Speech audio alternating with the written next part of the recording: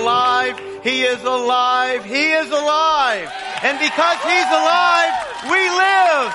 And we live eternally. Saved, rescued from sin and death and hell. No fear of being caught. No fear of condemnation. Oh, He is alive. What a reason to gather and to celebrate this Easter weekend, the resurrection of our Lord Jesus Christ. Guys, you know, as I say what a reason, it almost kind of implies that we've gathered here this morning because of one reason. But the reality is there's more reasons than just one that bring us in here today or any Sunday. There's always a lot of different stories going on all around us that brings us to landing in a pew on a Sunday morning. You know, I've gone to church all my life, but I haven't gone for the same reason every single time. Man, I've gone to church because my parents woke me up and took me. I've gone to church out of habit. I've gone to church because it was fun. I've gone to church because it was the right thing to do. I've gone to church to see a girlfriend. I was 15. I just want to put that in a context there of the timing of that. Okay. You know, I've gone to church to pray. I've gone to church to get answers. I've gone to church because I was interested in a sermon topic or something that was going to be talked about or addressed that day. I've gone to church because of tradition. And I've gone to church because I loved God. Man, did I hit one of yours in there in that list? And gosh, that's a short list. Again, there's a lot of different things going on any one service, any one Sunday that has us land in here at this moment. You know, I guess on an Easter weekend, tradition's playing some role for all of us, right? That has us sitting here this morning. But what I want to talk about just for a moment is not all of the variety of reasons that brings us to a church, but the reason. The reason that can, the reason that should bring us into a church on Easter or any given Sunday. And to look at that, I want to start with Psalm 100. If you have a Bible with you this morning, I want to encourage you to grab that, open it up, or maybe you're using a Bible app, but turn to Psalm 100. You know, if you just kind of let your Bible fall open to the middle, you ought to be pretty close to the Psalms. Psalm 100, and by the way, I know what you're thinking right now. Did we get to the sermon kind of early?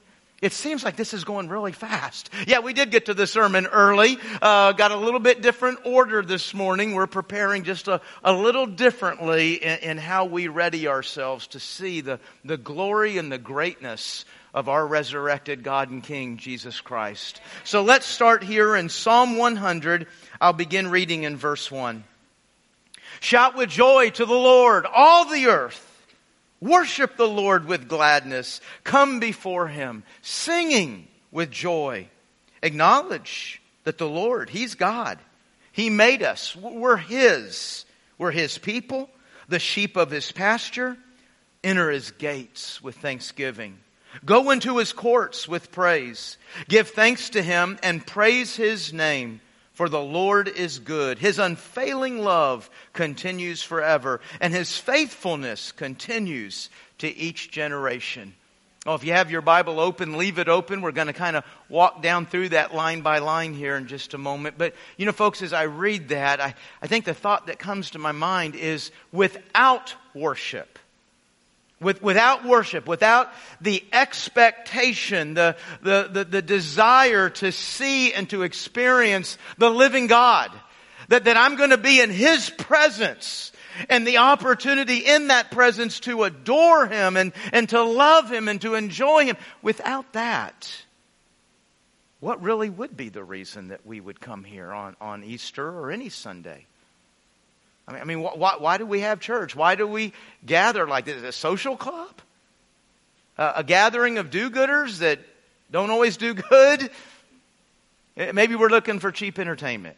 Not a reference to the choir and orchestra. I've had to make that clear. You know, maybe religious education, right? I mean, go to church, get some good religious education. You know, I'll be honest with you, none of those reasons, without worship, none of those reasons would actually get me up on a Sunday morning. But what can get us up, what should get us up, is that invitation to worship the Lord.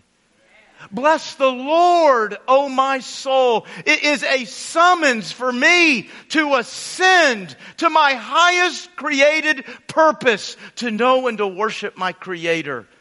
To bless Him and to worship Him with song and words. You know, when we gather and we worship, we don't make God bigger. We don't expand who He is. We don't enrich Him. We don't give Him something He doesn't have. But the Scripture says we do have the opportunity to bless Him.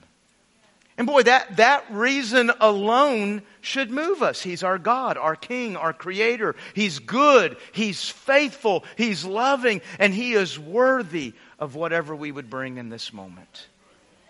So verse 1 starts off there and it says, "Shout to the Lord, all the earth." Man, we come into this moment to praise Him, and that idea, just that first line, would seem to suggest that standing and staring might not be an option. That might not be the idea here. You know, I say that. I think there are Sundays that we walk in here and standing and staring is about all we have in us. Maybe sometimes on a lighter note, we're just physically exhausted. It's just been a really long, hard week. Sometimes it's a little bit heavier than that. It's not a physical exhaustion. It's an emotional or a spiritual emptiness. And honestly, it was all I could do to get here and to stand and stare. And hope maybe to take something in. You know, that's a reality, that happens. But that's not the way of life. That's the exception, right? Not the rule. No, we want to make the rule of our lives that as we come in these doors, it is to give. It is to join each other in song and in praise and the giving of thanks and join each other in the worship of our God. Shout to the Lord, all the earth. Do you realize that's not a command just to the Jew of the Old Testament? That's not a command just to the church of the New Testament. That's a command to all the earth. Psalm 100 actually foreshadows a day when the earth will rightly acknowledge its Creator and King. They will rightly acknowledge Jesus Christ, and they'll be able to do that pretty easily because He will be ruling visibly, physically from Jerusalem. And literally, all the nations will enter His courts with praise. All the nations will come before Him. And do you know what you and I are doing today? We're practicing. We're practicing for that day. And I'll tell you something. We need the practice. Not because of how we sing. We need the practice because we forget that day's coming. We forget how real that day is. We come before the Lord to serve Him. Serve the Lord with gladness. You know, there's all kinds of ways that you and I can serve the Lord. Ways we serve Him inside the church. Ways we serve Him outside the church. But in this moment, right here, right now, we serve Him with our praise. Right now, in this moment, the way we serve God is with our praise. The Bible says there, come into His presence. It literally means come before the face. Come before the face of God. Man, can you imagine looking at the face of God and what you would be doing, what you would be bringing that rightly serves Him? Well, it tells us what we bring. It tells us how we serve Him with our praise together. I mean, the passion, the desire of our lives is to get together and my song of praise, my words of gratitude, join your songs and your words, and all together those words and songs rise in a thunderous applause for our God. You know, we need to know how to worship the Lord alone, don't we? And we need to know how to do that. We need to do that. My guess is a lot. Most of us do. I want to be able to worship the Lord all by myself. We need to know how to make worship out of work, out of rest, out of play. But you know what? All these ways we can worship the Lord, all these ways we should worship the Lord, not one of them is a substitute for this moment right here. This God-ordained, this God-designed, this God-called moment where we come together as a family, as a community in unity around worship. You know what unifies us? I mean, we're different people coming from different places, leaving here and going different places. Man, we're just all over the place in what we're like, but we're all unified around this. We know who God is. Do you know that's not true everywhere? That's not true in every person, but we know who God, we know His name. Hey, do you realize God is not an impersonal force? God's not an inanimate object. God is not nature. God is a person. And He has a name, Jehovah, Jesus. And He made me. He made me. He made this day. He made this church. He made the whole earth. And every piece of it, all of it together, it serves Him. It serves His glory. It serves His purposes. Now, when you start backing up from that, that means this day, this church is not here for me.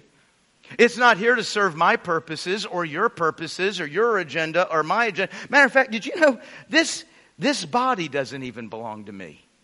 It belongs to Him for His glory.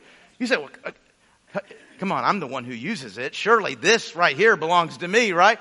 1 Corinthians chapter 6, verse 20 says, you are not your own. You were bought with a price. Therefore, in light of that truth, listen to this, glorify God in your body. You know what this is right here? I've been given a tool of worship. I was given this body so that I could worship its Creator. This body, every piece of it, all of its elements, in different ways, in different times, worship, honor, glorify Him. But in this moment right here, this is what's employed. This mouth is employed to give Him praise. This mouth is employed to give Him thanks. Oh, we come in that room, we come into this room to just pour out all of our gratitude and to thank Him for all we enjoyed this week. You ever walked into church on a Sunday and thought, I don't think I enjoyed anything this week? Of course you have. We all have. We've got some weeks the only good thing was it ended, right? Hey, let me tell you something that you and I can be thankful for no matter what kind of week we've had. No matter what kind of day we're having. We can always be thankful for this. I am His. I am His. I belong to the King. I belong to God. And boy, for that reason, I will enter His gates with thanksgiving. To kind of take that verse there and think about what that looks like for us and maybe even geographically what that looks like for us. It means that as you and I are getting in our car and we're driving up to church today, that literally the moment we turn the engine on, we're just going to start cataloging. We're just going to start thinking about all the things we're grateful for. The things I'm thankful for that happened already today, or the things this past week, or maybe wasn't so much to be thankful for, so I'm going to go up a little bit higher and just think about things I'm thankful for in life in general. And we're just going over that. If we're with others in the car, maybe we're sharing that out loud with each other. What an incredible way to come to church together. Just recite things, share things we're grateful for. And the idea of that passage is that as you and I pull onto the parking lot, and we begin to make our way across the parking lot, and we enter the outer gate so that we can come in here and walk through the inner gate, that the gratitude is literally building in us to the point where we're just about to pop. And then we're just waiting for the first note to release us to praising and giving thanks to our God all together. Oh, folks, it's Psalm 100 holds out such a joyous, fulfilling idea. Creation gathering together that knows its Creator and rightly worships Him. But that's That's not what we experience every time we go to church, is it? I mean, let's be honest. We don't walk out of church every time, boy, I was in the presence of God. Wow, that was fulfilling and joy. No, that's not what happens every time. Now, why? Whew, a lot of reasons. I mean, it could be you, it could be people around you, it could be the guy up front going nuts, who knows? All kinds of reasons that maybe that doesn't happen. But I'll tell you something, I think there's a thread through all the different kinds of reasons, and that thread would be sin. See, sin separates me from God. It makes me very much unlike Him. So think of the invitation. Come before the very face of God. Know and enjoy the one who created you. This is about intimacy. This is about closeness and proximity to God. And yet there's this sin that makes me really not like Him at all. It really makes me opposed and in rebellion to who and what He is. You know, our sin actually makes God not safe. I'm supposed to find my highest moment in His presence, and sin makes Him not safe. You see, that's the justice of God. Justice demands that wrongs be righted. And that's hard to grasp. It's hard to grasp when we think about ourselves. I think partly because, and I'm not saying you personally, but all of us humans, we tend to have a low view of God, and we tend to have a high view of ourselves. We also tend to have a very low view of our sin. I mean, I'm not perfect. I know I've done things wrong. But I mean, really, how bothered should heaven be about that? I mean, we just kind of minimize and downplay our sin. But justice demands that all wrongs, any wrongs, are righted. And we do want, hey, it's a lot more fun to talk about the love of God, but you stop and think about it. We do want the justice, right?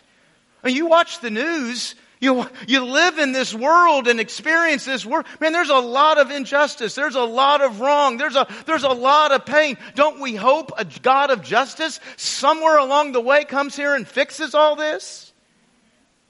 But do you realize that God coming to deal with the problem means that God's coming to deal with you? God's coming to deal with me. Hey, I may look at somebody on the news or in the paper or experience somebody like, well, I'm not as bad of a problem as that person. Super. You're not the worst part of the problem. That doesn't mean you're not a part of the problem.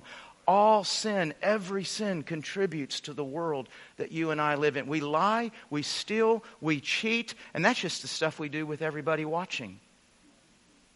You don't want the person you love the most and trust the most to actually have the ability to see what goes through this mind day in and day out. Oh, we look so holy and clean and pretty in here, especially on Easter Sunday. Wickedness flows through our minds all the time. Oh, I'm a good person. Sure, you're a good person that has wickedness flowing through your heart and mind all the time. You know, even when we do good things, you ever done something really good for a completely wrong reason? Let me answer the question. Yes, you have. Yeah, we've all done good things for wrong motives.